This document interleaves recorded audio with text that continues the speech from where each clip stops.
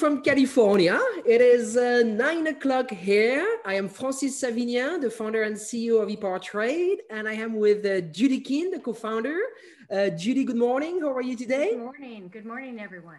Okay, excellent. So we have a great group today, and we're going to be talking about racing transmission and converters. We're going to be welcoming our host, Jeff Hammond. Oh, good morning, Jeff. How are you? Good morning. Okay, welcome back, Jeff. How's everything with you? Well, little technical issue with maybe the internet with Jeff. So while we wait for Jeff, Judy, we had a pretty busy week, right? Yeah, we actually had a great week. We had so many new suppliers jump on board. Ones you've heard of, Chassis Engineering, Pacello Lubricants, and some you've never heard of, a company called Shop Monkey and Maglock. So it's just really special to see so many brand new racing suppliers from all over the place. Very good. And as we talking, I see Greg popping up and Troy and Todd. So good morning, gentlemen. Thank you for joining us today. We're going to, we lost Jeff Hammond, so we'll wait for Jeff to come back. But good morning, Greg. How's everything with you? Good morning. Things are well, thank you.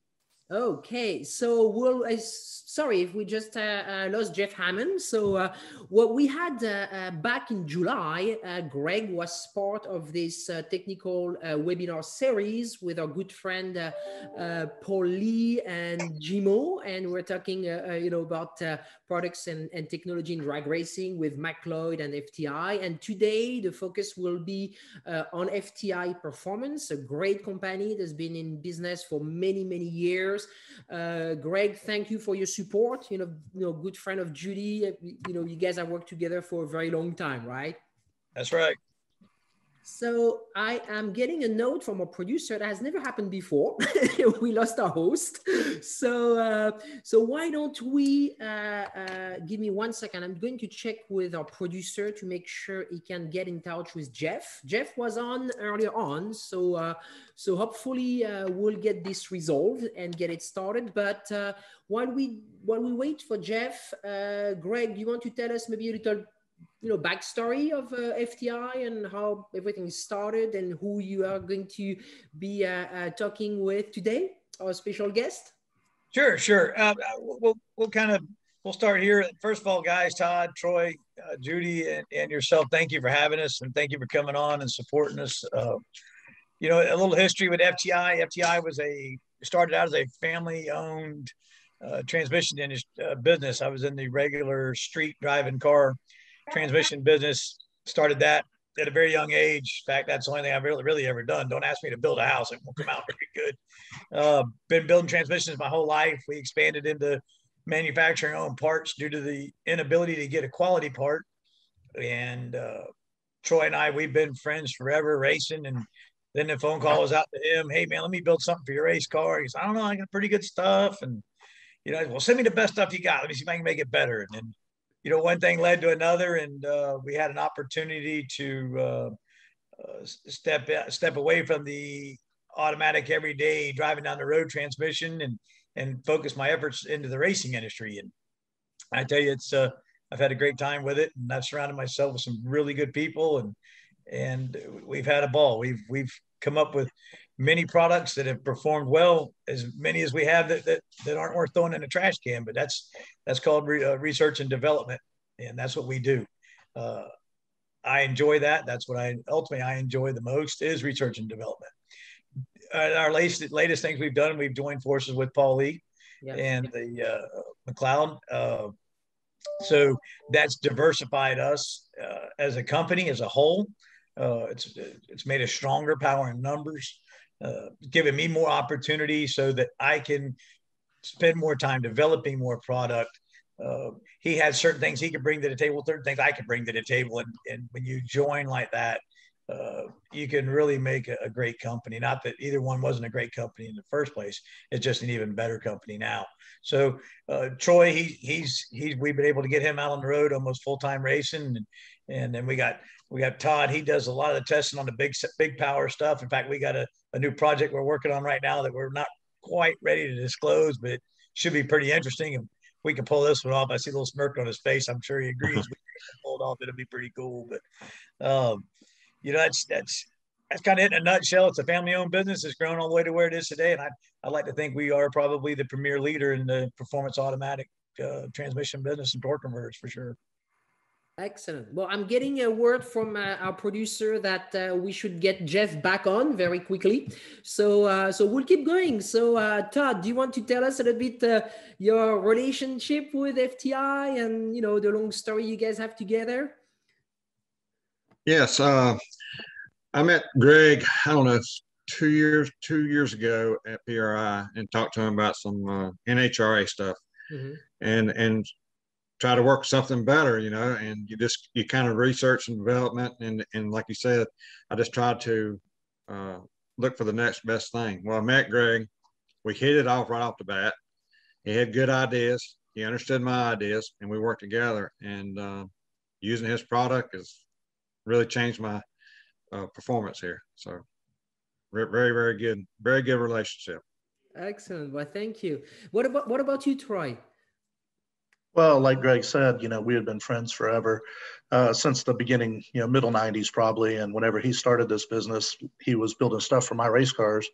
And as the business grew, I actually come over to just help out with a few other things, and ended up talking to some racers on the phone and started working there. And then basically kind of took the show on the road, you know, started promoting the business everywhere all around the country where I went racing, all the bracket stuff and the grassroots style racing that I did. And it really just, the business kind of caught fire, you know, and it is what it is today. Well, you had a pretty good season last season, didn't you? Yeah, ended up second in the world of Super Comp, won the U.S. National, so that was pretty good, and did pretty well bracket racing, you know, won $100,000 race at the Spring Fling event. But yeah, it was a really good season. Excellent. So do you work as well on the development of the products, you know, from the track back to the shop and, you know, back and forth? I provide a lot of feedback. I wouldn't say I work on the development. That's Greg's job. I deal with the customers and promotion of the product, trying to find the best avenue to get it into people's hands and make sure everybody's happy. He works in development. He tells me when it's good or if it's junk. Don't really tell him what to change. I tell him if it's good or bad. This was no good. Throw it away, boss. Start over. Excellent. But thank you. And again, sorry, I'm not a host. I'm just trying to. I do have a question, if you don't mind. So I know we have a drag racing crowd here today, but I was reading your website, Greg, and you're in mud racing, diesel drag. What other forms of racing? You know, all three of us on here will probably tell you if there was a way to race it, we probably would. Whether it be I know we've been in golf cart races. I would race a cockroach across the opposite floor if I can get him to go to the other end down there, you know, without breaking out. So we try to really diversify the company. We do a lot in the monster truck world. We do it in the mega truck world. We do it in the mud race world. You know, a lot of people in the 160, 200 foot NMRO, NMRA. We've actually entertained maybe even doing some stuff for the performance marine market. We're looking at that right now with some of our gearboxes that we make. We're looking to make some water-cooled gearboxes we can reposition the engines in the boats to make them faster and change the ratio of the prop shaft. Then you have, obviously drag racing. We actually do some circle track stuff. The difference between the circle track stuff and the drag racers is a drag racer will run around the racetrack beating his chest, telling everybody where he got it. Man, this thing's fast. It's awesome. It's great. Circle tracker gets something that's fast. He peels all the stickers off, throws away the box, and don't tell nobody. The circle track stuff doesn't grow kind of like the drag race market. Almost our primary focus is acceleration, whether it be a car, a truck, a boat, a plane, whatever. We can help accelerate. That's really what we're after. And FTI's original name stood for Force Technologies Incorporated, and that's where it was. It was about the ability to move the momentum of weight. That was my long-term thought process of what we were doing, is how do we accelerate it? That's the whole name of the game. Interesting. And in terms of development, how closely do you guys work with McLeod? Is this, do product development together, or we all do your own separate things? They have their own team that they develop their stuff with, and of course we do our development here. We do some purchasing together. We do quite a few things together. But as far as product development, it's really two different worlds. I'm so focused on what that I do here, and they have their team over there focused on what they do over there. Okay, so I think we got Jeff Hammond back. Good, excellent. Woo! Gentlemen, I apologize. That's technology, brother. Good morning, and I think I blew an engine. Happens, Yeah. But okay, so now we're going to leave you in Jeff's hand. Thank you very much.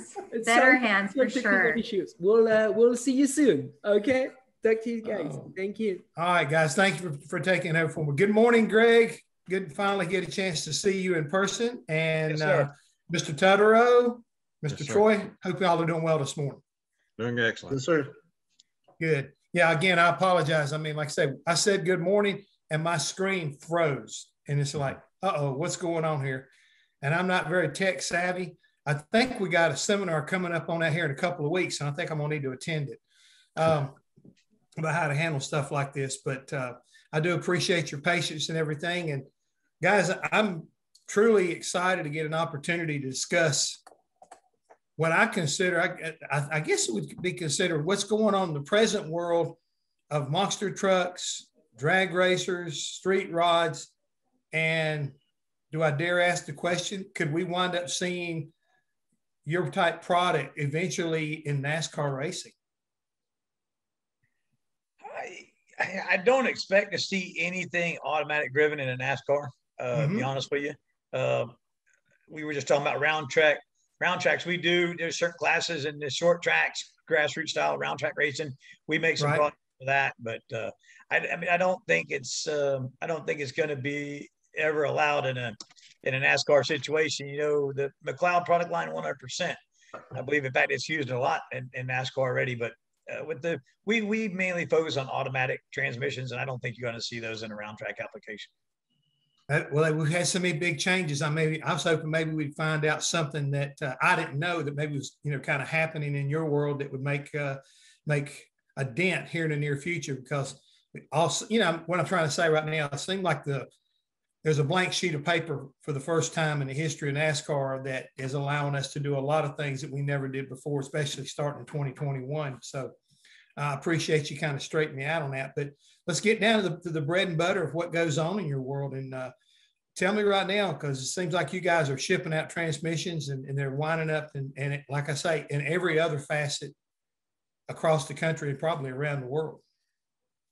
Yes, sir. We do distribute around the world. We have distributors in 22 different countries.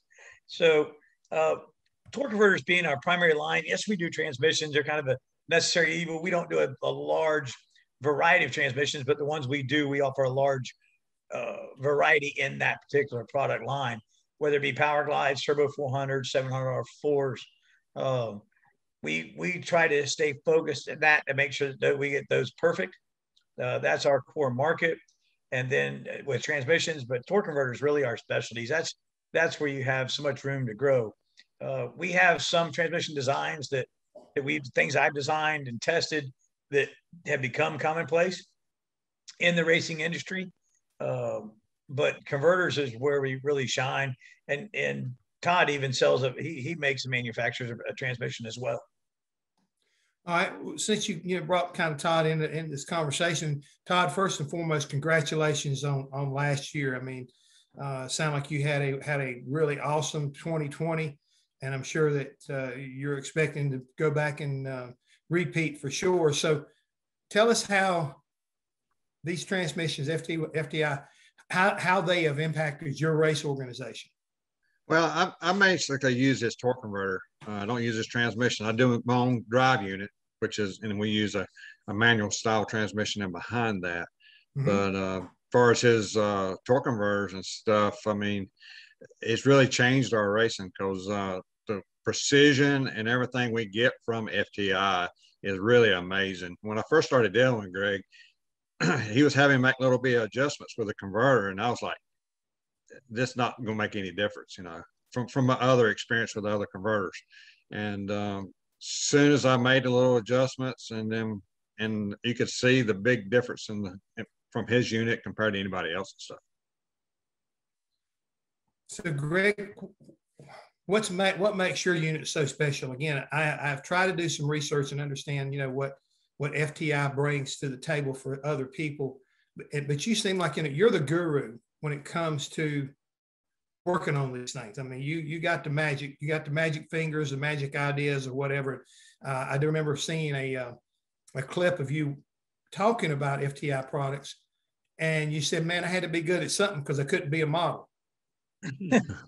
Yes, for sure. So ultimately, what makes FTI products good is our customer service. That's what we try to pride ourselves in. There's a lot of good products out there on the market today. A lot of people put forth a lot of effort, and we like to pride ourselves in the customer service. Now, as far as the performance of our product, I approach how I design and build my products a little differently than most people. Some things are kind of a secret that we don't really let out of what we do. But it's about doing things like Todd had even said, do precision. Like he's even helped me develop, hey, if we change this, we can make a better part. And when you get a team of people that work together, and it's not just the three of them on the screen, we have a shop team of about 15 cars that we test, and we get data and we get feedback from, right down to even a bolt. I mean, not even really anything to do with the performance of the converter or a pilot. I mean, Todd certainly helped me with my pilot program there. It's that's how you make a better product. There's power in numbers. We design, we think outside the box. I'm very forward thinking. I'm not afraid to try things. We as a whole, everybody that I'm involved with is a winner. They want to win. They're going to try to win. They're not just going to be happy sitting on their feet, on their hands doing nothing. So that drives me. When a guy calls up and says, "Hey, I need a converter to do this," I go, "I ain't no way I can do that." About an hour later, I call him back and say, "Hey, I figured it out. Let's try this. If not, it'll be close." And that's what starts building your building block, just like a pyramid. Start at the bottom, build it all the way to the top. You once you get a building block underneath you, then you use that stepping stone to get to the next one, and you're going to keep continually coming up with better and better product. Well, when you're talking about that, Troy, how does it affect your part of working there at FTI? I know that you're doing the sales and the marketing and everything like that. So I guess you're kind of like, are you the front line of FTI, and does it you kind of screen the calls going to Greg, because again it seems like he'd be on the phone 24/7 talking to every competitor and distributor in the world. Yeah, we've screened the calls going to him for sure. But yeah, I'm more the one out in the field and then doing the sales and marketing of it. But as far as how easy it makes it to have people behind you that truly care about the product and have a product that you truly use and believe in, it's immeasurable. I mean, I really wouldn't want to do any sort of sales or marketing or even help promote a product that I didn't believe in 100%. And that's the thing about everything we produce, everything Greg has his hand on at the shop, is it's 100% the best we can do it. And more than anything, whenever we started out, it was, yes is the answer. Now what's the question? And making sure the customer had what they needed when they needed, was able to get to the track, because as much as people don't like to admit it, racing's a drug, and people have got to have their fix. If they can't get their parts to go to the track, it's a real issue. It's an emotional deal. It's not like if your heater element's out in your dryer and you don't get it, tomorrow's going to be okay. You're still going to be able to wash laundry. Now it's you've got to have your parts to go racing, and that's what we've always made sure that it happened, no matter what. I mean, if we had to drive it, halfway across the state to meet them, or ship it next day air, and Greg stay there till midnight making it, that's what happened. With that being said, Todd, can you give us a little bit of insight what it's like to work with Greg and FTI? Because again, you've been a competitor. You've heard what Troy said, how important it is. Share your experiences and what it's like to deal with this company from the competition side. It's just like we said before, I said before, working with Greg's been very good. And the deal with, like he said, bumping stuff off each other, it worked out good for us, because, I had a little idea, he had a little idea, and all worked out. And there again, as far as the shipping and stuff, or anything that had anything to do with freight, next day air, and like you said, they just comes step up and do the right thing. And you get it there, and like you said, a drug, whatever it is, next day, I don't care how much it costs to get it there. If it costs more than the part itself, we got to have it. So, but just working with them has, been excellent. I can't say more about them. So, Greg, when you got into this, I mean, I want to know personally. I know how a lot of times racing, and we talk about the drug side of it, but why torque converters? I mean, what made you decide this is going to be my baby? This is going to be what I know how to do, and it keeps drawing you back and keeps you, motivated, because a lot of times people, they can get in and they can do something almost like candy. You can eat candy to a certain point, then you get kind of sick of it. So you make it sound like you wake up every morning fresh and ready to fix the next problem that comes down the pike. But talk to me about torque converters. What's the big adrenaline or addiction? 70% of the mornings I wake up ready to get down the pipe. I can tell you that. Age is starting to catch up with me a little bit, but how, I guess you're trying to say, how did I get to the torque converter into the game? When I was 14, I took apart my first transmission because it didn't shift, and I was going to fix this thing. Well, at age 15, I went to the junkyard, bought a cutout, and put in it because it never shifted again. That's kind of what started the transmission side of it, the intriguement of how does this thing work? I took apart every toy I had. I take apart every toy I get today. So, and being in a regular converter business or regular transmission business, we were purchasing torque converters to drive up down the road. We started having issues, problems, quality issues.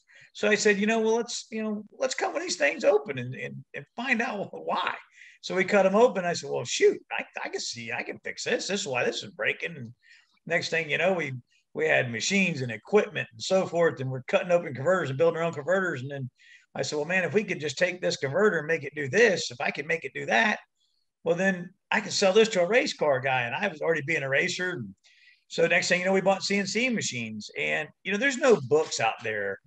There's a few pages that says this torque converter has this stall torque ratio that's been published, and most of those are really incorrect anyhow, and been proven incorrect. But there's really no book on how to make a converter multiply more or less torque, how to make a couple different or whatever. It's strictly a trial and error deal until you build a database on fin angle, interior, exterior, how well the converter seals up, turbo rangers. We can go into this for hours talking about how the converter works.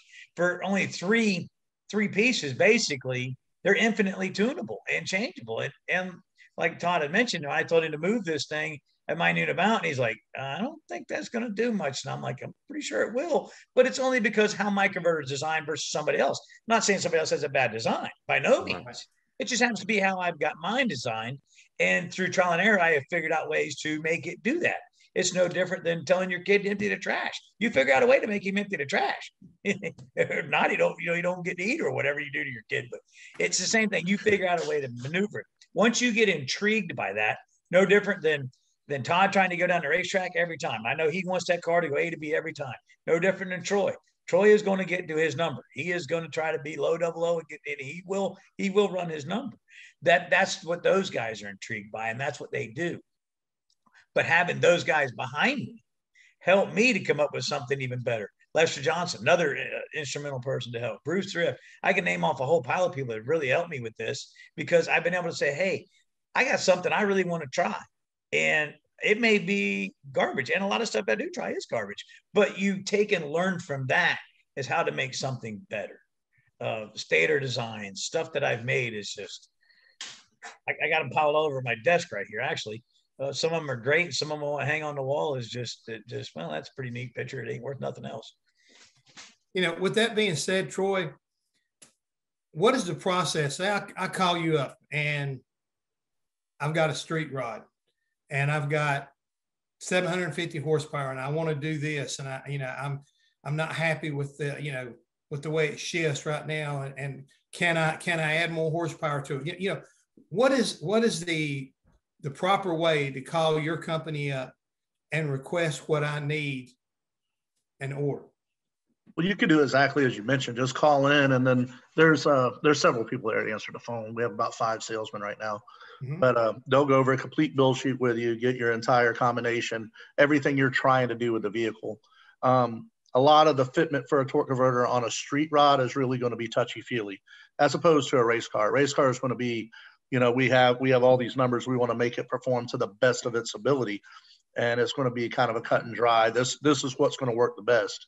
Well, with a street rod kind of thing, well, I mean, is it a street rodder like us that wants to fry a tire and go as fast as you can around the corner to the drive-in?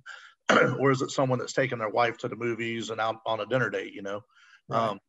One will be a lot calmer than the other one to drive around, a lot more streetable per se. There's also a build sheet online. You could go online and submit the build sheet, and someone will give you a call back and give you a complete recommendation or email you a recommendation back. Okay. So let's break it down a little bit further then. We're talking about street rods. We're talking about drag racing. We're talking about Monster.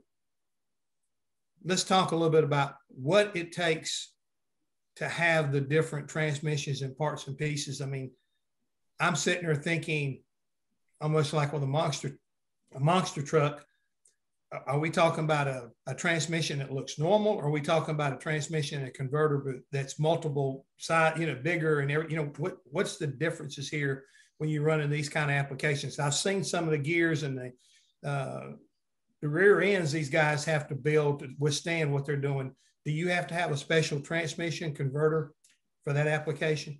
Yeah, let me answer this question. It's going to be a little bit of a twofold answer. There's really more than one answer to your question here. Okay. So let's go back to the very beginning where you're talking about the differences of even just torque converters between your street rod and your race car, just so people understand.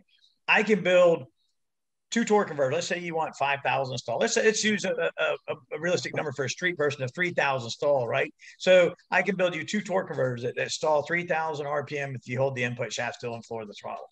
One of them will have a higher stall torque ratio than the other. And you're saying, well, what is stall torque ratio? Let me educate you about that. That's the amount of torque produced at stall. And you're saying, what do you mean? Well, these are torque converters, not horsepower converters. So we actually multiply the torque put into the shell and apply that to the input shaft. So for every action, there is a reaction.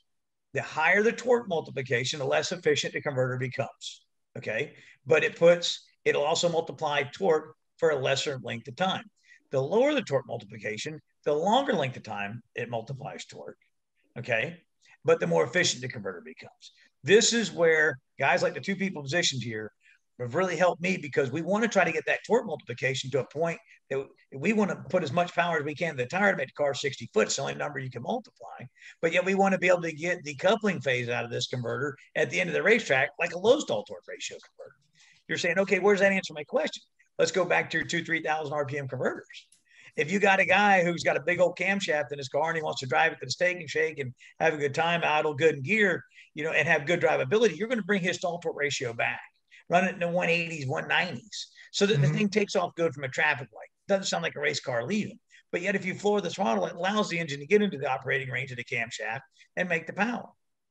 But if you got a guy who wants something a little more violent, it's going to try to pick the wheels up off the ground, it's going to obviously drive more like a race car, you raise that stall torque ratio, get it up 235, 240, even 250. Then now the converter is going to have what's called a loose feeling, so to speak. That's the one that sounds like a race car leaves a traffic light. So now you've built two different converters that do two different animals. This goes back to the database and the trial and error that we've done for over 20 years to figure this out. And we've carried this all the way into the race world as well. Root style blown engines, screw style blown engines, nitrous, ProCharger, turbo, all these take, let's say every one of them wants a 6,800 stall converter. Every one of them is totally different converter though, depending on the power adder, or even if it's a naturally aspirated engine. We can make all these converters stall 6,800, but they're all going to be a totally different design to fit the application. Now, to the second half of your question there about what's the monster trucks and the gears and the transmission differences of what they look like. Typically, the outside of the transmission is going to appear the same. You know, whether it be a Power Glide or a 400. We were the first company to bring a mud Power Glide to the industry, a mud-specific Power Glide. We've catered a lot to the mud racers due to our location. I got a lot of friends at mud race, a lot of guys who were drag racers, pulled their motors out of race cars, wanted to go mud racing. So we went after the ability to build a mud-specific transmission. Then we joined forces. We did a lot of testing with people like Dennis Anderson, Matt Pagliaro, J.R. McNeil, a lot of monster truck guys, and we developed a monster truck transmission. In fact, we have our very own Roy Pridgeon works right here with us. I don't know if we lost everybody, but I'll keep talking. He drives a monster truck. So we designed a monster truck transmission as well for the people. The outside appearance is the same. What's on the inside may be a little different. Maybe how we're controlling the pressure, the amount of clutches, we're doing cryogenics on planetaries, rim polishing, stuff like that, stabilizers inside the unit. We've made drums that you couldn't explode in reverse for the monster truck guys doing the reverse stuff. You know, and then of course we have the gearboxes that we make that go behind it. Now, obviously you don't see those in the drag race world, but you'll see those in the monster truck world. We make them all the way from a 10-inch straight through quick change for your guy that's running a 160-foot fast track, all the way to a 24-inch box for a guy who's building a platform buggy with a 632 that's 14 feet tall on 78-inch Racing Kings. So we try to connect everything from the drive shaft to the engine for every bit of that market.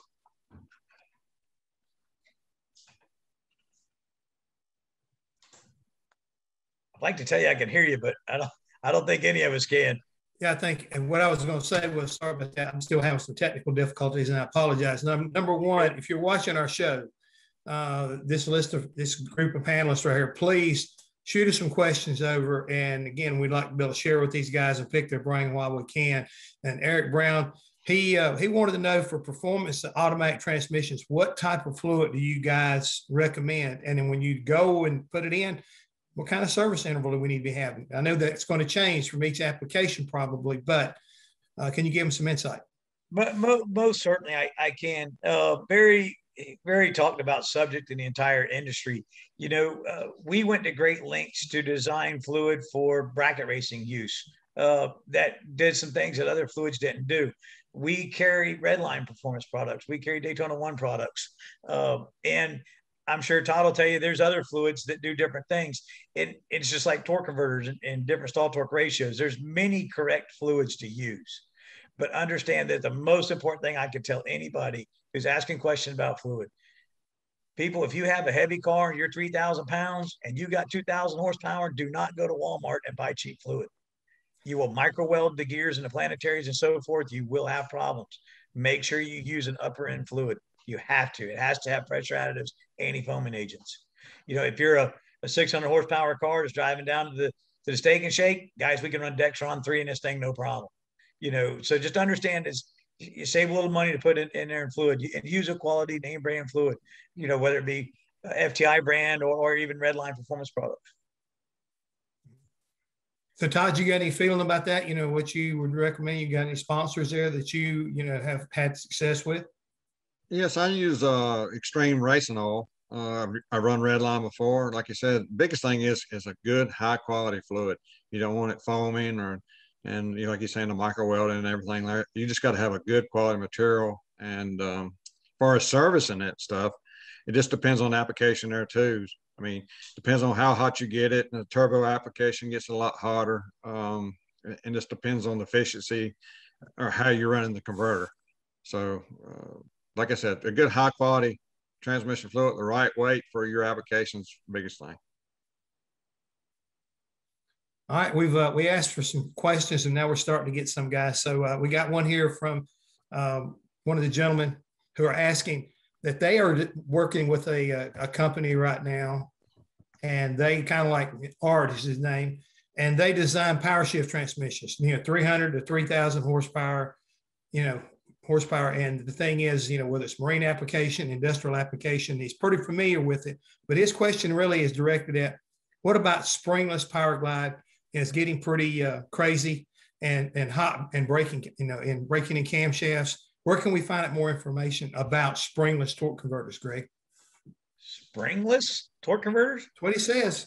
Spragless. I'm not sure I know what he's talking about. Todd? Okay. Spragless, yeah.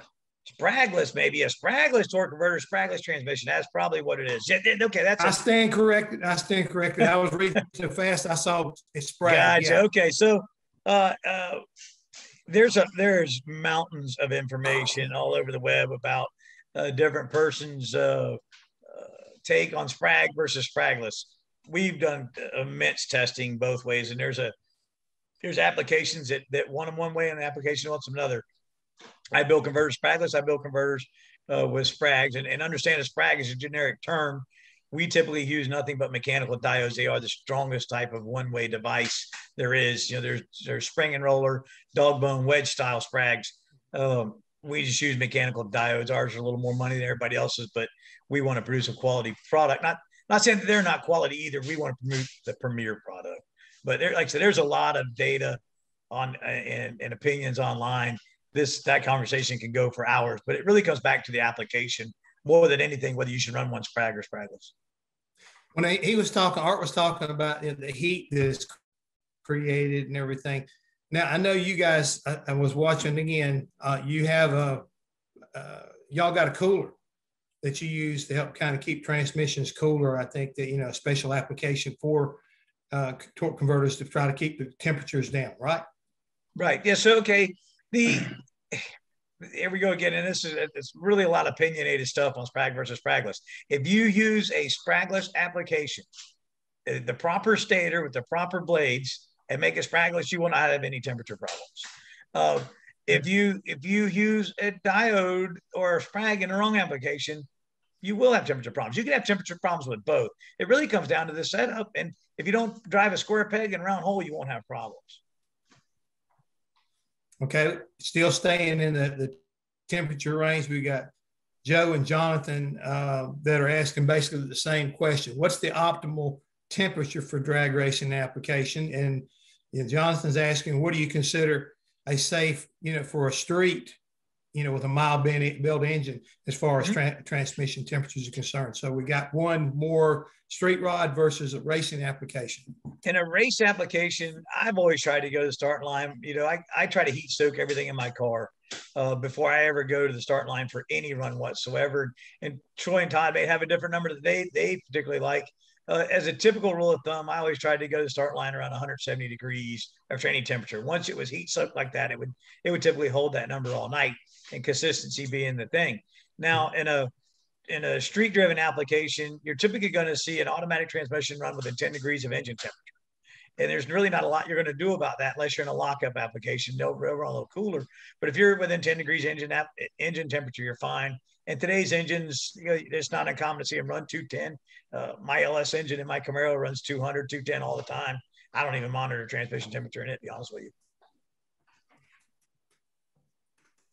So, Troy, from your vantage point, the things that we're talking about now, are there more common questions you get every day, let's just say, or your salespeople get every day that maybe we haven't touched on that really kind of set FTI apart than anybody else in the business? I mean, you guys have pretty much hit all the real common questions as far as, temperatures, what does spec temperature wise. We get a lot of questions as far as, a lot of people look at a 3,000 stall converter and think it's loose as far as the street market, where really that's not a loose converter. You get a lot of apprehension whenever you start talking to people about stall speeds that a certain cam profile may need. But, we pretty much go over all that during the conversation selling the torque converter, try to set them a little more at ease. But I'd say the general street enthusiast would think a 3,000 or 3,200 stall converter is on the looser side when really it isn't. Okay. All right. I'm going to ask the question here. Todd, what would you say to the folks out there that are listening right now? Why should you go with FTI as far as torque converters are concerned over somebody else from the competition side? I mean, there's other good companies out there, and I ain't knocking nobody, but I know Greg they're spot on. I mean, anything you call and got questions for them, they're right there with you. They're a family business there. So, and they're into drag racing, mud racing, and everything else. I mean, they're just I don't know. I just call them, and like I said, they got more knowledge, a lot of different areas. I don't know. I want to say, but it's just they're just good people. I mean, separating them from anybody else, I don't know. converter technology has come a long, long ways, and it gets more developed every year, and they stay on top of it. So I can say, and they can deliver perfect product as far as I'm concerned. I appreciate that. All right. Greg and Troy, please join on this question. You're out here, let's just say I've joined in here and I'm in a transmission. I sell transmissions. I do this. I'm into a distributor side of it. Why, as far as me being a distributor, what can you give me that's going to make you guys better than what I've got right now? What's your sales pitch on why should I go with FTI? Well, customer service being the primary thing that I would emphasize. We truly care about our customers.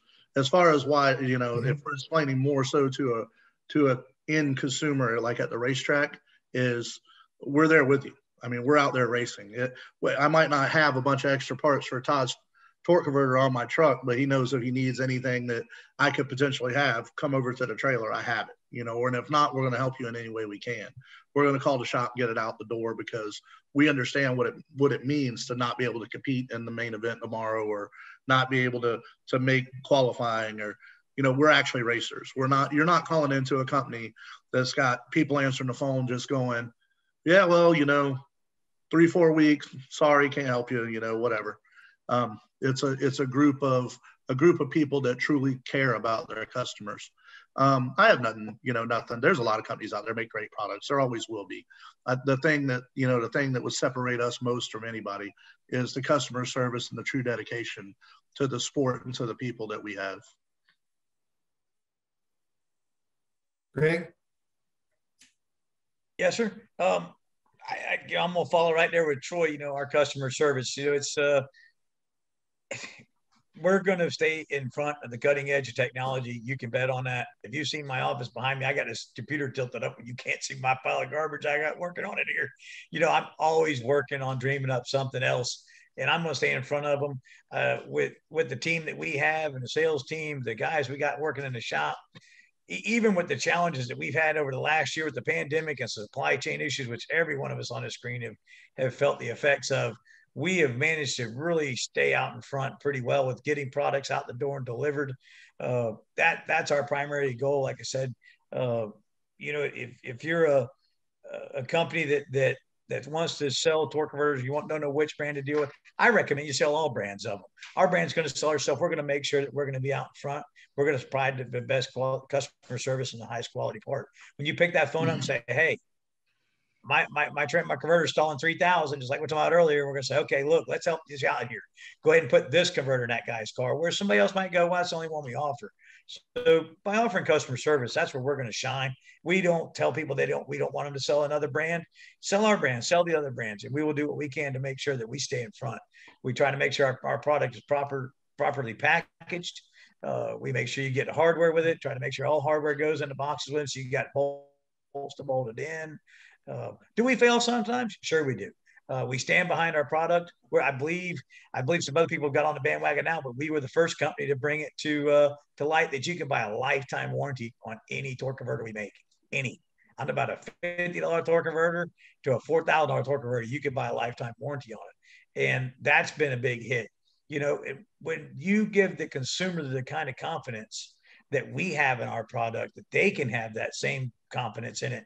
If we're willing to give a lifetime warranty on it, well, they may be going, it must be a pretty good product. That helps sells itself as well. Yeah, it sounds like it does. Well, guys, we're still getting some of the same questions along the same line. John Erzbach, he wants to know, what's the recommended number of runs in a drag racing situation before you pull a converter out and transmission for service purposes?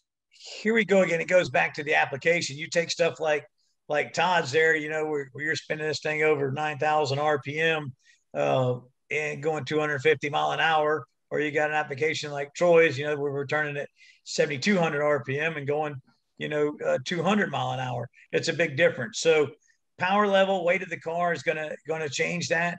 In a bracket application, I would say, and Troy probably back me up on this, pull it once a year and send it in and have it freshened up, go through the converter and transmission. An application like Todd's, I don't think his converter stays in there more than 6-8 runs we're going to pull it apart. We're going to check it. We're going to change bearings. We might even make a little small change in it, depending on the track conditions, temperature, barometric pressure, humidity, so forth. So the more power you make, the more often you need to service them. The general rule of thumb, guys, in the top sportsman stuff, if you're putting rods in that motor every 70 runs, pull the transmission out. And while we're on this conversation, let's talk about the input shaft. A lot of people buy a transmission and expect the input shaft to last them the life of the car. The input shaft is a connecting rod. Put you a season on it, pull it out, heave it in the trash can. I don't care if it's twisted, not twisted, throw it away. It's a cheap insurance policy. You're not going to rerun those lifters. You're not going to rerun those rods. Heave that input shaft in the trash can. Nothing is harder on an engine than breaking an input shaft at full throttle on high side in the motor. So, I mean, that should kind of sum up the questions of your time frame to pull them out and take a look at them. Okay. And Jonathan Hardy, he wanted to know about, should I consider deleting the cooler from the radiator? The transmission parts going to the radiator and replace it with an external. I assume it's a street application. Okay.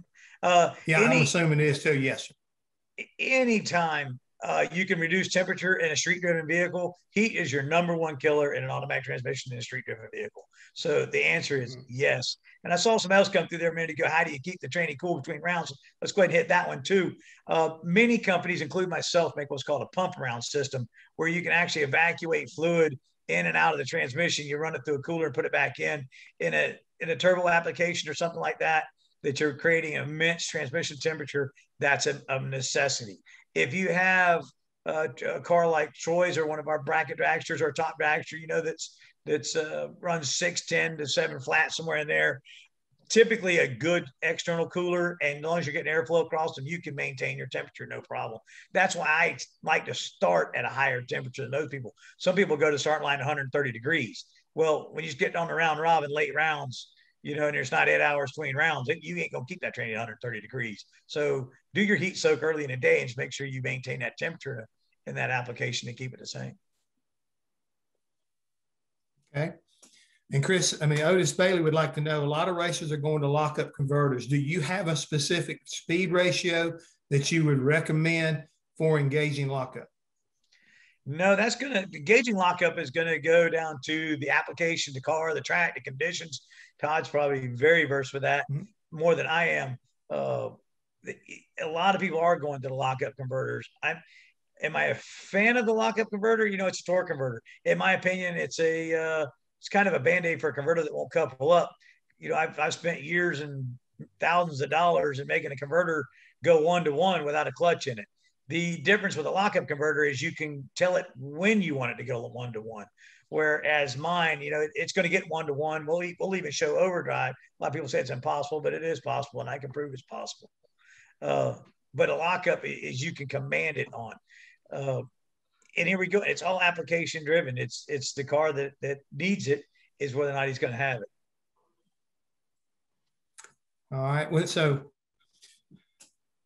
you guys have been wonderful. And I want you to start thinking about, we're getting here with about 10 minutes to go in this session. If there's anything else you want to share with us. But one of the questions I got to have for you, Greg, is again, watching a lot of your YouTube clips, and you were showing particular one, you were standing there on your transmission dyno and talking about how you guys dyno, everything goes out the door. It doesn't go out unless we know it's working perfectly in our shop, correct? Yes, sir. We built that dyno. Go ahead. No, go ahead. I got no follow-up. Go ahead. We built that dyno. That's a home-built dyno that we built. And we've upgraded it over the years. We check every transmission that goes out here, goes on that dyno. So when we ship you a Turbo 400 and you call me and say, hey, it doesn't have second gear, well, you better go look in the box, because second gear was anywhere to the left. So we did that to try to eliminate issues. As a transmission builder, there's a lot of moving parts inside a transmission. Transmissions make metal, transmissions break, transmissions fall in half, transmissions leak, they fall out of the car. It's all part of the problem. And anybody tells you they built a transmission that don't break is a liar. I built them that broke. I built them that didn't even get off the dyno. But that's why you have it. You're going to try to catch these problems before they leave. You want to check the fluid flow, how much fluid's flowing through the converter, how much converter charge pressure, how much main line pressure, how much pressure in each gear. Does the trans brake creep when you set the trans brake? Does it back out of the beam? These are all things that we check on the dyno to make sure that when you get your transmission and you put it in the car, if you'll take the time and look at the videos that we've made about how to adjust your shifter and how to get the fluid level proper in the transmission, how to get the proper spacing between the torque converter and the flex plate, that you'll have a great experience with this transmission. You're going to put it in the car and you're going to get a very long service life out of it. And that's part of the reason of the dyno. The other thing with the dyno is I get to go test on it. I'll go, hey, I wonder what this will do. I'll go put it on the dyno. When we were testing some of the reverse stuff, we had to tie a string to the throttle. We were turning them 7,000 RPM in reverse times multiplied to planetary, trying to explode a drum and a transmission at 14,000 RPMs. So it's a tool. So, my follow-up question would be, and again, you know, I've been working in NASCAR for many, many years, and I've been in the dyno room doing things. I've been outside the dyno room when things went wrong. You're standing there working with that transmission. Have you ever had one of some? I know you said it has, but what's one of your stories that when you had a transmission failure when you've been working on it? What's that like? You know, safety is a big concern of mine, and anybody that knows me knows that I'm a safety freak. So our engine has a ballistic diaper on it, and then we also have safety precautions all over our dyno to do this to make sure that nobody gets hurt. I don't think I've actually. I've broken some on the dyno, but I mean, really the worst thing that's ever happened on dyno is you get that thing about 500 pounds of line pressure and it blows the line off the back of the gauge and soaks you to sealant and half the shop with transmission oil, and you go home, take a shower, and don dishwasher liquid. That's about the worst thing that's happened. Yeah. Well, that's pretty interesting right there in itself. I was just sitting there watching you run that thing on the dyno, and it was, like I say, the same episode, and you were talking about the outside external cooler and how it worked and everything, and how you were going through explaining that. But again, I find it fascinating to make sure that everybody understands that nothing gets built and assumed that it's correct unless it goes across that dyno before it goes out the door. It was working when it left here type scenario. It's just trying to eliminate problems. Back to that customer service thing. Yeah. Yeah, making everything perfect. I mean, that's what it's all about. I mean, Todd's a testament to that. He got a lot of stuff right this year on his operation as a whole, but one of the key elements had to be, you know, FTI, and that they were able to give him, you know, service that he needed and performance that he, you know, could depend on. Otherwise, he wouldn't be walking around an NHRA champion like he is. And again, I want to say congratulations for that right there, because that's not given. That's earned. So congratulations again to Todd. The last question we got here, I think, is kind of interesting. What information data would be most beneficial to give you guys when we're making a converter change? Using data logging with sensors give you a better feedback for making the right decision. Is that good information right there, Troy and Greg? Yeah, absolutely. It's like anything. The more information you have, the better decision you can make. We could actually pick a torque converter with minimum information, but the more information you give us, the better job we can do. So yeah, if you have a data log with a lot of sensor information, that we should be able to get it absolutely perfect. I mean, if you have nothing short of just your cam specs and bore and roundabout horsepower, we'll get close. And that's why we offer a 1-year free restyle with every converter that we sell. That way we make sure that the customer is ultimately happy with our product.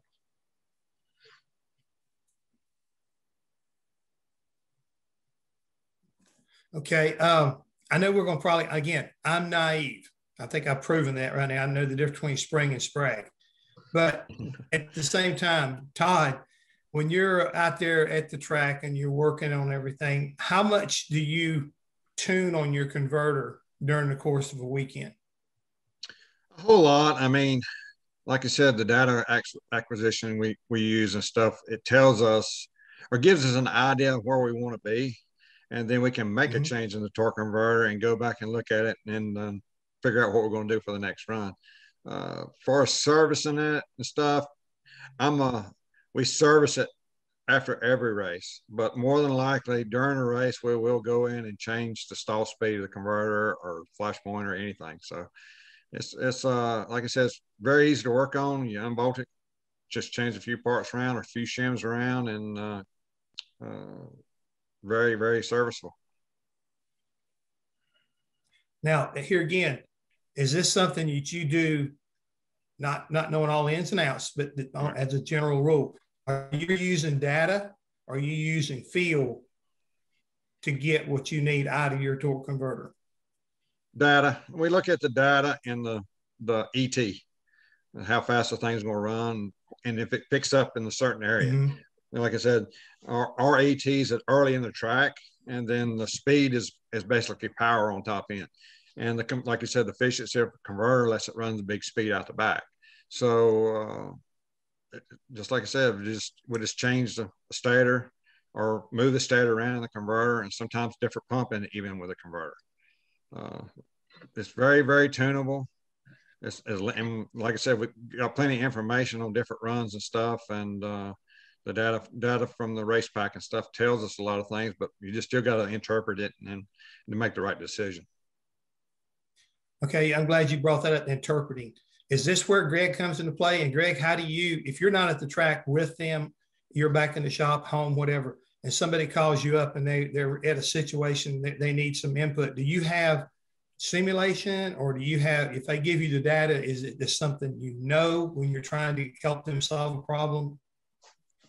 Well, with the beauty of today's world is you're connected. Everybody's connected via cell phone. So I can typically read anybody's data from almost any data platform right from my cell phone. If they're at the racetrack and they're having an issue or they have a question and they can run me down, then we look at their data on the data's hard data. It's facts. So you take those facts and then you take your database that you know and say, okay, this is what we need to do this. But also understand, for every action, there's a reaction. I'm sure Todd and Troy both will back me on that. It's just because you're going to try to fix this one thing, you could create another.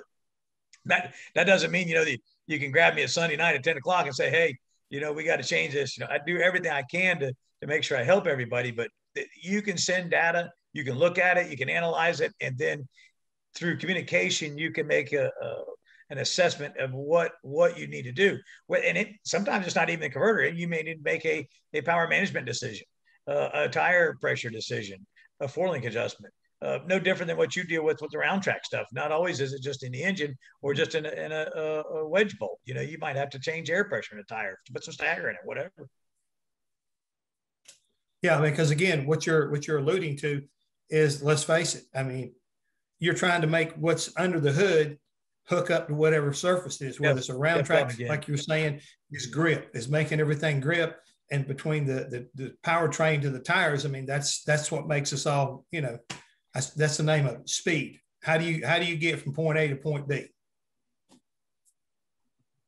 All we heard basically there was, how do you get from point A to point B? You were right off the grid there for a minute.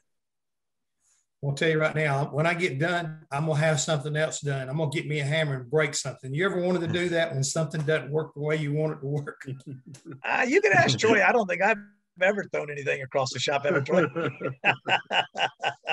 Unbelievable.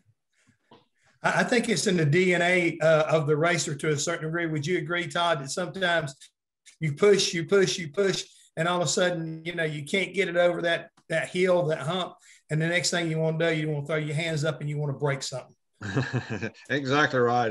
Everybody gets in that situation, and this frustration. I want to go back to where we was talking about. Sometimes you learn from mistakes too. Sometimes you make a mistake doing something, and you'll learn from it. Same with the torque converter. If you go and mess with it, that's the only way you're going to figure anything out is make a move. If you just run the same torque converter week in and week out without doing any adjustment, you won't ever learn anything. You got to move it around and find your sweet spot. That's the biggest thing. I'm glad you said something about sweet spot, because I found out today that where I'm at currently is not a sweet spot when it comes to having DSL line and like it needs to be. And I apologize once again, gentlemen, for the interruptions during the course of this. This has been very educational and informative for me. And I think we got some of our folks that have watching and following us along. I think they got some questions answered. We've got some real nice comments and everything along with it. So really appreciate your time. I'm glad that you, again, right now my internet's popping up saying, hey, you're unstable. Can you believe that? It's not my internet. I think it's just me. I'm unstable. So again, folks, please, if you need to know anything, you can go to FTI's website, but also go to ePartrade and get the information you need for your company or for your personal need. I guarantee great company here. And again, I'm proud to be a part of it, but I do apologize for the interruptions today. And Francois, with that being said, if I go blank, go black or whatever, don't worry about it. We're done. Good, but thank you, gentlemen. What a great session. And as Jeff mentioned, we pushed the FTI's product back on the homepage of ePartrade. So ePartrade.com, click on it, click on their products. From there, within one click, you can connect with Greg and Troy directly at FTI. And again, Todd, thank you for being their guest. Wishing you all the best for the upcoming season. I'm a big drag racer fan. I've discovered drag racing here in the US about 20 years ago. So and so I never miss Pomona for sure, which is down the street from us. And so thank you very much, gentlemen. And Judy, anything you want to add? No, I just think this was a wonderful webinar, great questions, and I'm proud of Paul Lee. I've known Paul Lee for about 22 years and see what he's done with McLeod and now acquiring FTI. I think you guys are a perfect blend. Absolutely. Well, thank you, everyone. And then next week, we'll be talking about technology and driver safety with an upcoming company called HRX. So we'll see you next week at 9 a.m. Pacific. And again, thank you very much. The recording of the webinar will be available within the next few hours on ePartrade.com on YouTube. We'll send you a little link. And again, thank you very much and wishing you a great week and all the best for the upcoming season. Well, thank you guys for having us. It's been a pleasure. Of course. Thank you. Well, certainly. Thank you. Thank you. Thank you. Thank you.